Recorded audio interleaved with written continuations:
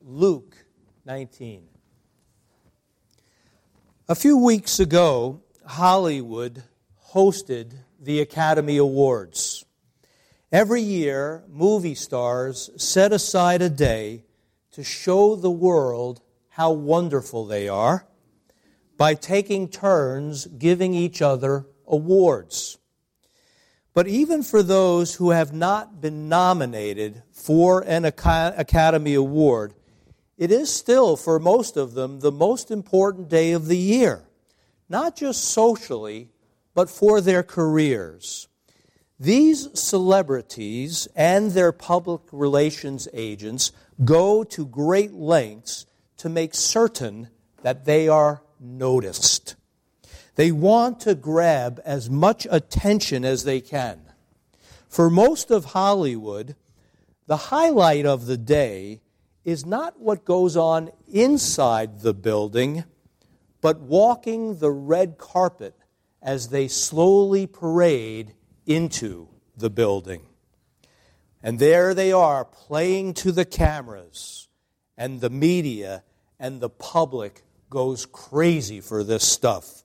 People want to know who is wearing what, who is on the arm of whom. And these stars do everything they can to be noticed. They wear the most elaborate gowns. They wear expensive jewelry. They do their hair up just so, all to grab the limelight, so that all eyes will be turned on them. Now, as strange as this may sound, compare that to Jesus. When Jesus healed a man of his leprosy, Jesus said to him, "See that you don't tell anyone."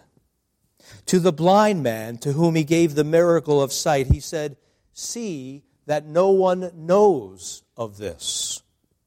To the demon-possessed man who called out to Jesus, "I know who you are, the Holy One of God," Jesus said to that demon-possessed man, "Be quiet."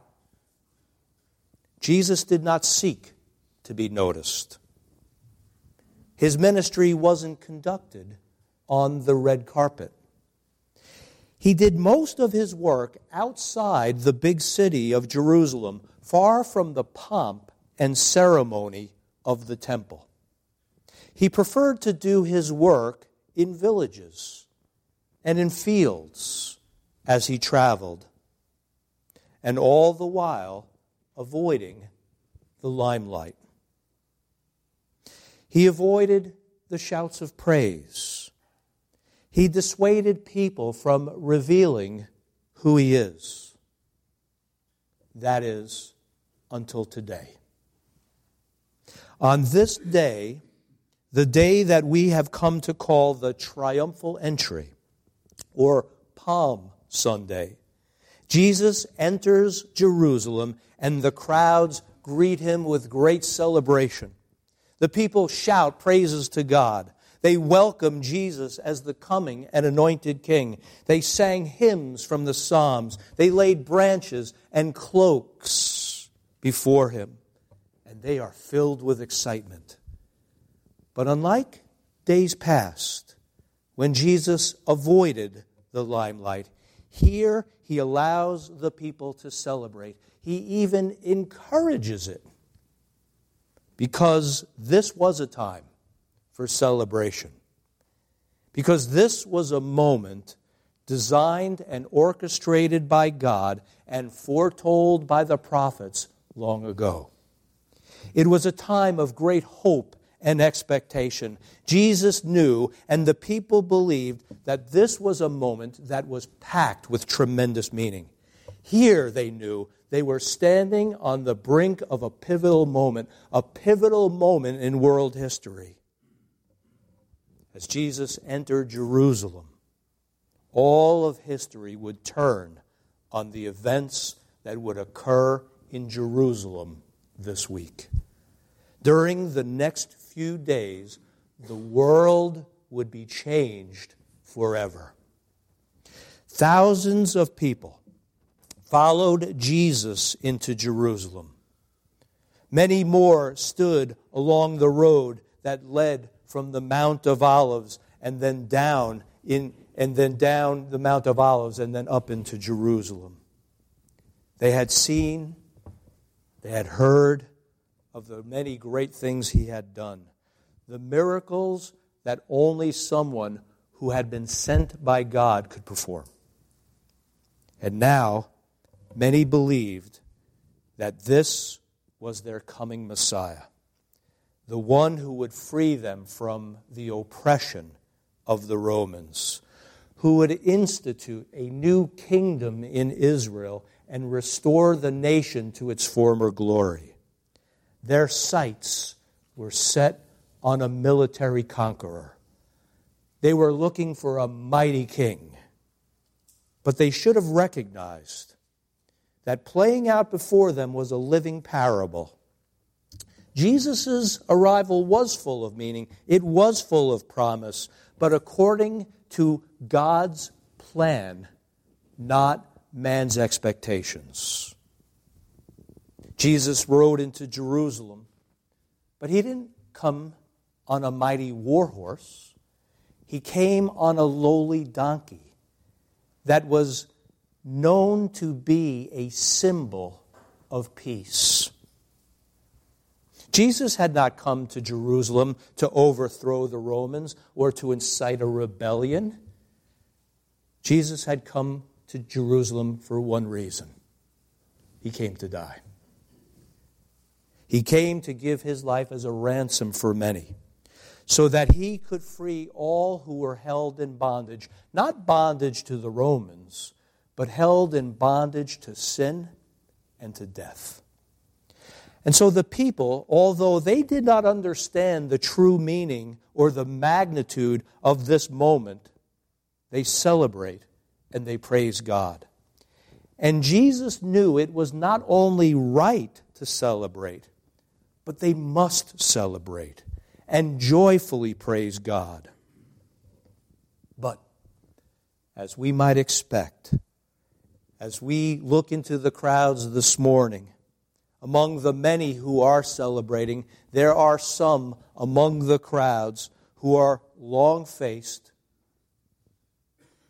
who do not want to hear celebration, and they are the self-centered Pharisees. These Pharisees, without 1 ounce of joy in their hearts, stride over to Jesus and they begin to scold Jesus. They say to him, "Rabbi, teacher, rebuke your disciples." You see, they want Jesus to put an end to all this celebrating. But Jesus says they must celebrate. They must give glory to God, because if they keep quiet, the stones themselves will cry out. Today, as we join these people on the road to Jerusalem, and we worship and celebrate our Savior, we need to make sure that we do not give the Pharisees their way. We must not let anyone, we must not let anything prevent us from worshiping the King. Because if we don't cry out, the stones will cry out. And let's understand that being substituted by rocks is not a flattering prospect. Can you imagine what that would say about our hearts? If the very thing that we as believers are called to do, which is to worship our Lord and Savior, if we don't do that, if we were substituted by rocks, think what that would say about our hardened hearts. As we revisit Christ's triumphal entry, I suggest we ask ourselves a question, each of us. Will I praise the Lord? Or will I let rocks do it for me? I believe the answer is a simple one. Because this day, Palm Sunday, is a day for celebration. Before we look at the text, let's recognize something. Today marks the beginning of what is referred to as the Passion Week. You've heard that term, right? The Passion Week. It begins today, the day that Jesus made his triumphal entry into Jerusalem, Palm Sunday. And it extends through the most important day on the Christian calendar, Resurrection Sunday. It was with Christ's resurrection that he gives assurance that everyone who believes in him will have eternal life. As the Passion Week begins today, there's a question that may have occurred to you, but you may never have thought to ask. Why is it called the Passion Week? Why do we refer to the Passion of the Christ? Well, the first thing we need to bear in mind is that words have a way of changing over time, don't they? In our modern usage, the word passion or passionate is most often used to describe intense feelings of desire. For example, the Hollywood movie stars that we mentioned earlier, they might appear in a passionate love scene. And so based on our modern usage, it's odd for us to think of the passion of the Christ. But to understand why this term is used, we need to know that our word passion is derived from the Latin word passio. And the Latin word passio means suffering. Therefore, when we speak about the passion of the Christ, we are talking about the suffering of the Christ. When Jesus announced to his 12 disciples that he must go to Jerusalem, he very clearly told them he was going there to suffer, to be killed. But on the third day, he would rise again. Today, as we mark the day called Palm Sunday, and Jesus enters the holy city, it is the beginning of his passion. Let's pick up the text, please, at Luke 19, verse 37. Luke 19, verse 37. Then, as he was now drawing near the descent of the Mount of Olives, the whole multitude of the disciples began to rejoice and praise God with a loud voice for all the mighty works they had seen. The first thing we will want to notice is that this crowd of disciples descends the Mount of Olives, and they are heading toward Jerusalem. And as they do, the people are charged with excitement. The city and all the surrounding villages outside the big city of Jerusalem, they are packed with people who have traveled from throughout Israel into Jerusalem for the upcoming Passover celebration. The Passover being the celebration of when Moses delivered Israel from Egypt. And each and every day there are more people flooding into Jerusalem. And here in Jerusalem, Israel would worship at the temple, and they would sacrifice the Passover lamb. As people marched with Jesus or lined up along the road, we can imagine the roar of the people as they are greeting Jesus' arrival.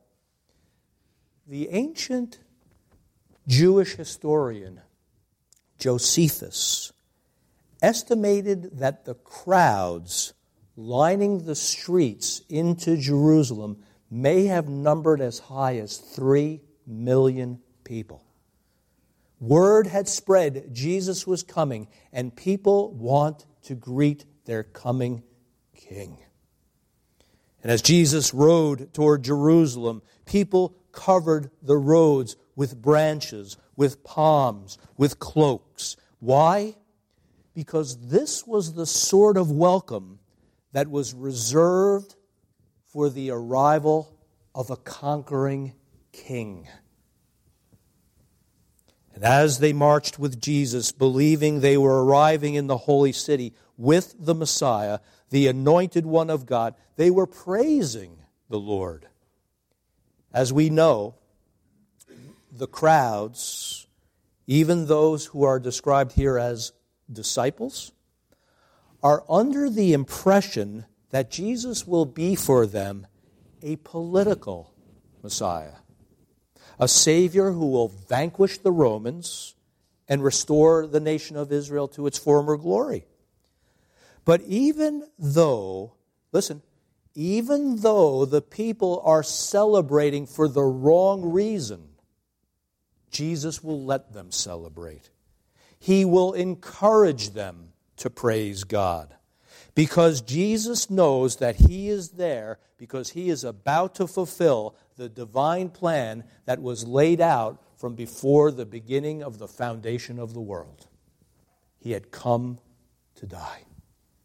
He will serve as the perfect Passover lamb. He has come to Jerusalem to give His life, to set you and me free from the bondage of sin and death for all who would believe in Him. And for that, and for so much more, He is worthy to be praised. Notice the enthusiasm of the crowd. They don't wait for Jesus to arrive in the city. The text tells us that as He was now drawing near the descent of the Mount of Olives, the celebration had already begun. Jesus is now on a steep road that comes down the Mount of Olives. From the top of the Mount of Olives, which is literally a mountain covered with olive trees. It's a huge grove of olive trees.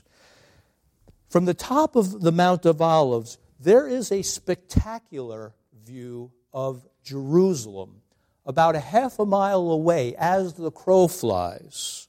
Jerusalem sits on top of another mountain, Mount Moriah. But Mount Moriah is not a peaked mountain, it is a plateau. It is a flattened mountain, and on top of it sits the city of Jerusalem. So Jesus will need to descend the Mount of Olives, go through the Kidron Valley, and then go up to Jerusalem. In the Bible, whenever we hear of people going to Jerusalem, doesn't matter from what direction they're coming from, we always read they're going up to Jerusalem because it sits on the top of a mountain, a plateau. As the crowds travel with Jesus, these people are excited with expectation. The end of verse 37 says, "The whole multitude of the disciples began to rejoice and praise God with a loud voice for all the mighty works they had seen." Many of the people who were traveling with Jesus had seen with their own eyes the many miracles He had done. And thousands more had heard of His great power. And so they lined the roads leading into Jerusalem to greet Him. Notice also that while the crowd was praising God, it is qualified, this group is qualified, the ones who are traveling with Jesus, by the word disciples. It says, the whole crowd of disciples were joyfully praising God. Now we need to be cautious here, because the word disciples does not necessarily mean believers. The word disciple literally means student or learner. Judas was referred to as a disciple, but he never surrendered his heart to Christ. He never believed in Jesus. And so many, like Judas, were following Jesus conditionally. In effect, they were saying to themselves, if this Jesus will do what I want, if He will meet my expectations, then I will give Him my support. But if He doesn't come through for me, If he doesn't live up to my expectations, well, I'm going to look for another. This type of conditional disciple is much different than Jesus' true disciples. True disciples such as Peter, who said to Jesus, Lord, to whom shall we go? You are the one who has the words of life. And so we know that many who were among this crowd, who were marching into Jerusalem with Jesus, shouting his praises, were not his true disciples. In just a few days, many would stand in the courtyard of Pontius Pilate, the governor of Judea, and about Jesus they would shout out, "Crucify him." And why would they turn on Jesus so quickly? Well, it's quite simple, actually. He was not the Messiah they wanted. They wanted a political Messiah who would save them from the Romans. But in truth, he had come to save them, but to save them from their sin. He had come not to wage war against the Romans, but to die on a Roman cross. As Jesus approaches Jerusalem, he knows the true purpose of his mission. And he also knew that it was right for the people to rejoice and to celebrate and to praise God. Even if the people were celebrating for the wrong reason, it was still right for them to praise God. Because if the people didn't cry out in celebration, Jesus will soon say, even the stones will cry out. And why were these people rejoicing? Why were they praising God? Well, the answer is clearly given. They were praising God for all the mighty works, meaning all the miracles they had seen. And so fresh in their minds was the raising of Lazarus. Raising Lazarus from the dead. Fresh on their minds was the healing of people who suffered from blindness and leprosy.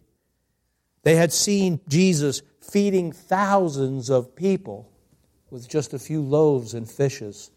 And they decided, this will be our king. This will be the man to lead us into battle. He had done so many miracles. So many miracles, in fact, that the gospel writer John writes that if every one of Jesus' miracles were written down, the whole world would not contain enough room for all the books that would need to be written.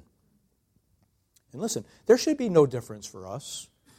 We ought to praise God for all the miracles we have seen. Well, somebody might say, well, gee, I don't know that I've ever really seen a miracle. Do you want to see a miracle? Look around you. Look around you. The simple fact that you are sitting here in this church today on a Palm Sunday is a miracle in itself. Don't think it is a natural thing for you to be here today. Oh, your heart would normally desire to be in front of the TV or at the mall or watching golf. No, it is not a natural thing for us to be here. God had to move heaven and earth for you to be here. And if you have put your heart, your faith in Jesus Christ, if you have put your faith in Jesus Christ, that is a result not of your decision, but of God's miraculous power. Here's another miracle. Here's another miracle. 2 for 1 today. When we come to this place and we lift up our voices in prayer, when we sing from our hearts, I believe that God uses that moment to put Satan in his place. I picture God taking Satan by the scruff of the neck and saying to Satan, look at them worship. Behold, they worship. You know why God does that? Because that is not our natural state to worship God. What is our natural state? Our natural state is to be our own God. Oh, that's a miracle when we worship Him. In my mind, When we worship, that is the evidence that God has the power to change hearts. Please don't think you haven't seen any miracles. Look around you. And if we recognize that God does miracles and is still doing miracles today, then we can picture ourselves among the true disciples who traveled with Jesus into Jerusalem. Not the conditional disciples, the true disciples. And we sing with them, "Blessed is the King who comes in the name of the Lord." This phrase comes from the 118th Psalm. George read from it earlier at the opening of the service. From the 118th Psalm, "Blessed is the King who comes in the name of the Lord." The pilgrims coming into Jerusalem sang this lyric from the Psalm to mark the occasion.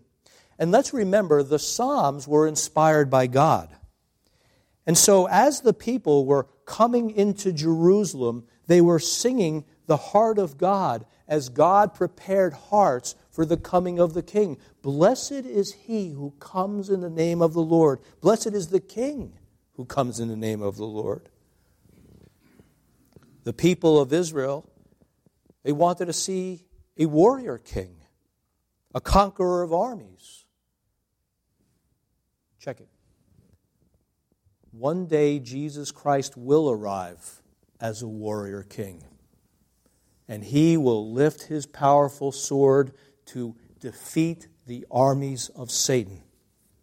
Book of Revelation. But first, the king comes not as a conqueror of armies, but a conqueror of hearts. And by his grace, it is why Jesus did not surround himself with soldiers. Instead, he chose as his disciples fishermen and farmers and tax collectors. He attracted as his followers the blind and the lame, the world's misfits, the world's outcasts. Why? Because these would be the ones who would truly worship him in spirit and in truth. If we too, you and I, if we realize that God has called us not because we were mighty, but because we were broken and in need of healing. If we realize that God called us not because we were worthy, but because we were in need of grace, we are the ones who are ready to worship him. Because if we don't, stones will cry out. As the celebration builds, the crowds now sing another verse in their inspired song. They also sing, "Peace in heaven and glory in the highest." Notice the trajectory. They're singing, "Peace in heaven and glory in the highest." Now that should sound somewhat familiar, because it's very similar to the song that was sung by the heavenly host of angels when the angels came to announce the birth of Christ to the shepherds. Those angels sang, "Peace on earth, goodwill to men, and glory in the highest." And so once again, these pilgrims coming into Jerusalem, they're quoting God's word from the Psalms. And we will conclude that they are singing this line. They are singing this line in response to the message that came from heaven long ago. Because they believe that they are on the threshold of a brand new day. Because they are on the threshold of a day where the world would change forever. You see, in many ways, the crowds misunderstood the reason for Christ's coming. But they were right about one thing. And no one could deny it, not even the most ardent denier or critic of Christ. The world changed on that day when Jesus arrived in Jerusalem. And so they are calling out to heaven, "Peace in heaven." The angels said, "Peace on earth." The pilgrims said, "Peace in heaven." And why is that? because Jesus came to make peace between God and man. For those who worship Christ, because we have put our faith in Him, there is now peace in heaven and on earth. And so I'm asking you this morning, do you realize that part of our calling is to send blessings into heaven? And when we talk about sending blessings, we're talking about our sacrifice of praise. We're talking about our words of thanksgiving. We respond to the angels who wished us peace. And we are to respond to the angels by saying, peace to you. Why? Because Christ has come.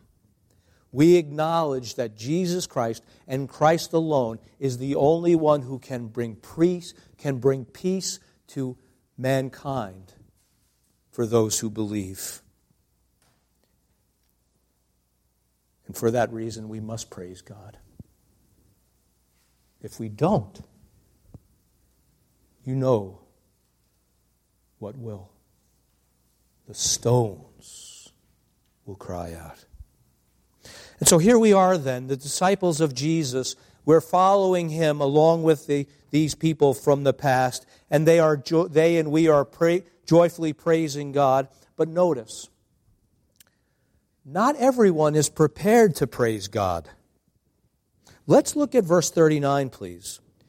Some of the Pharisees called to Him from the crowd, Rabbi, teacher, rebuke your disciples. Now, why are they crying out like that? They want Jesus to put an end to this celebration. Stop all this singing. Stop all this giving praise to God. But perhaps most of all, they wanted Jesus to stop the people from laying their cloaks and these palm branches down on the street as if He were some kind of king. But why?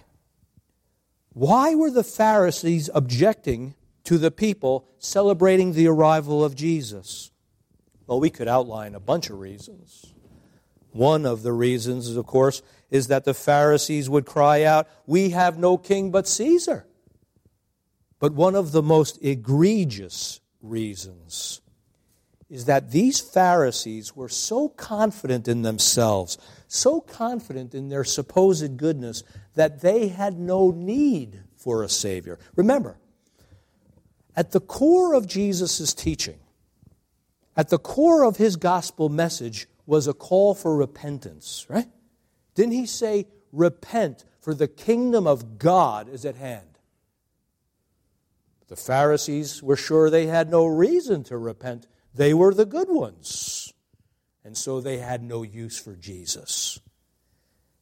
The Pharisees are the ones who make their hobby of looking and pointing out other people and praying, God, thank you, I'm not like those losers. The Pharisees were so self-righteous, so full of themselves, that they had no room in their heart for God.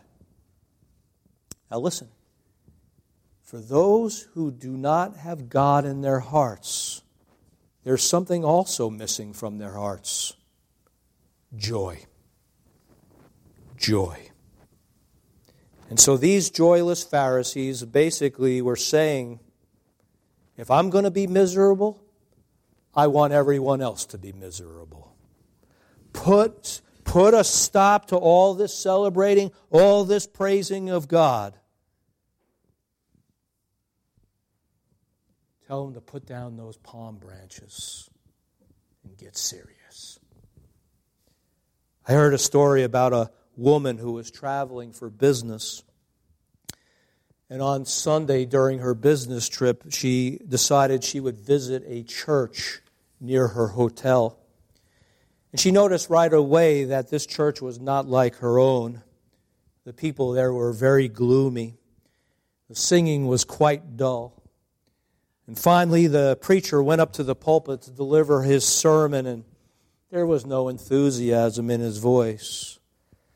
But at one point, he did say something that got her excited, and without thinking, she called out, "Praise Jesus!" Well, the people were startled, and they looked at her across empty pews, and they said to her, "We don't praise Jesus here." And so the visitor responded, "I didn't think so." You see, there will always be people who are like Pharisees, even in churches, who think that doing church means being long-faced and solemn, who think that because there's so much hardship in the world that we've got no business being joyful or praising God or lifting our voices in song. Let's look finally at verse 40 to see what Jesus says, not about such people, but to such people. He says, "He answered and said to them, I tell you that if these should keep silent, the stones would immediately cry out." Jesus would tell us here this morning that if we don't praise Him, and if we don't praise Him from the bottom of our hearts, the stones in the ground that are beneath our feet will rise up, and the stones will worship Jesus. And so I ask you again this morning, are you going to let rocks take your place in praising God? Me neither. If those people who were on the Jerusalem road could celebrate the coming King, and they barely understood why Jesus has come, how much more should we celebrate? We who know that Jesus Christ came for the sacrifice of, He sacrificed Himself for the remission of sin. That whosoever should believe in Him should not perish, but have what? Everlasting life.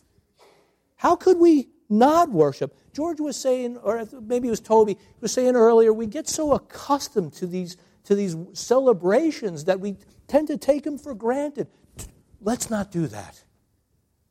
If you have put your faith in Jesus Christ, He has marched into your heart. Praise Him for doing that. He is so good, He is so powerful that He gave His life so that we could have everlasting life.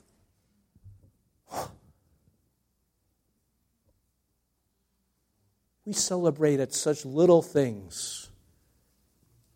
Why do we take for granted that God has given us everlasting life? Let us lift up our voices. Let us lift up our hearts. If we this morning want to lift up our voices, if we want to lift up our palms and thank Him, we're going to do it. We're not going to let a Pharisee, we're not going to let an unbelieving world hinder us. No stone is going to take our place. Amen? So let us worship finally with our final hymn. And let's not sing because we're supposed to. Let's sing from our hearts because we're thankful. Amen?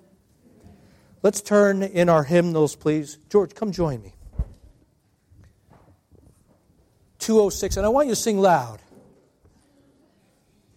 I want God to hear us, and I want Him to grab Satan by the scruff of the neck and say, "Behold, they worship."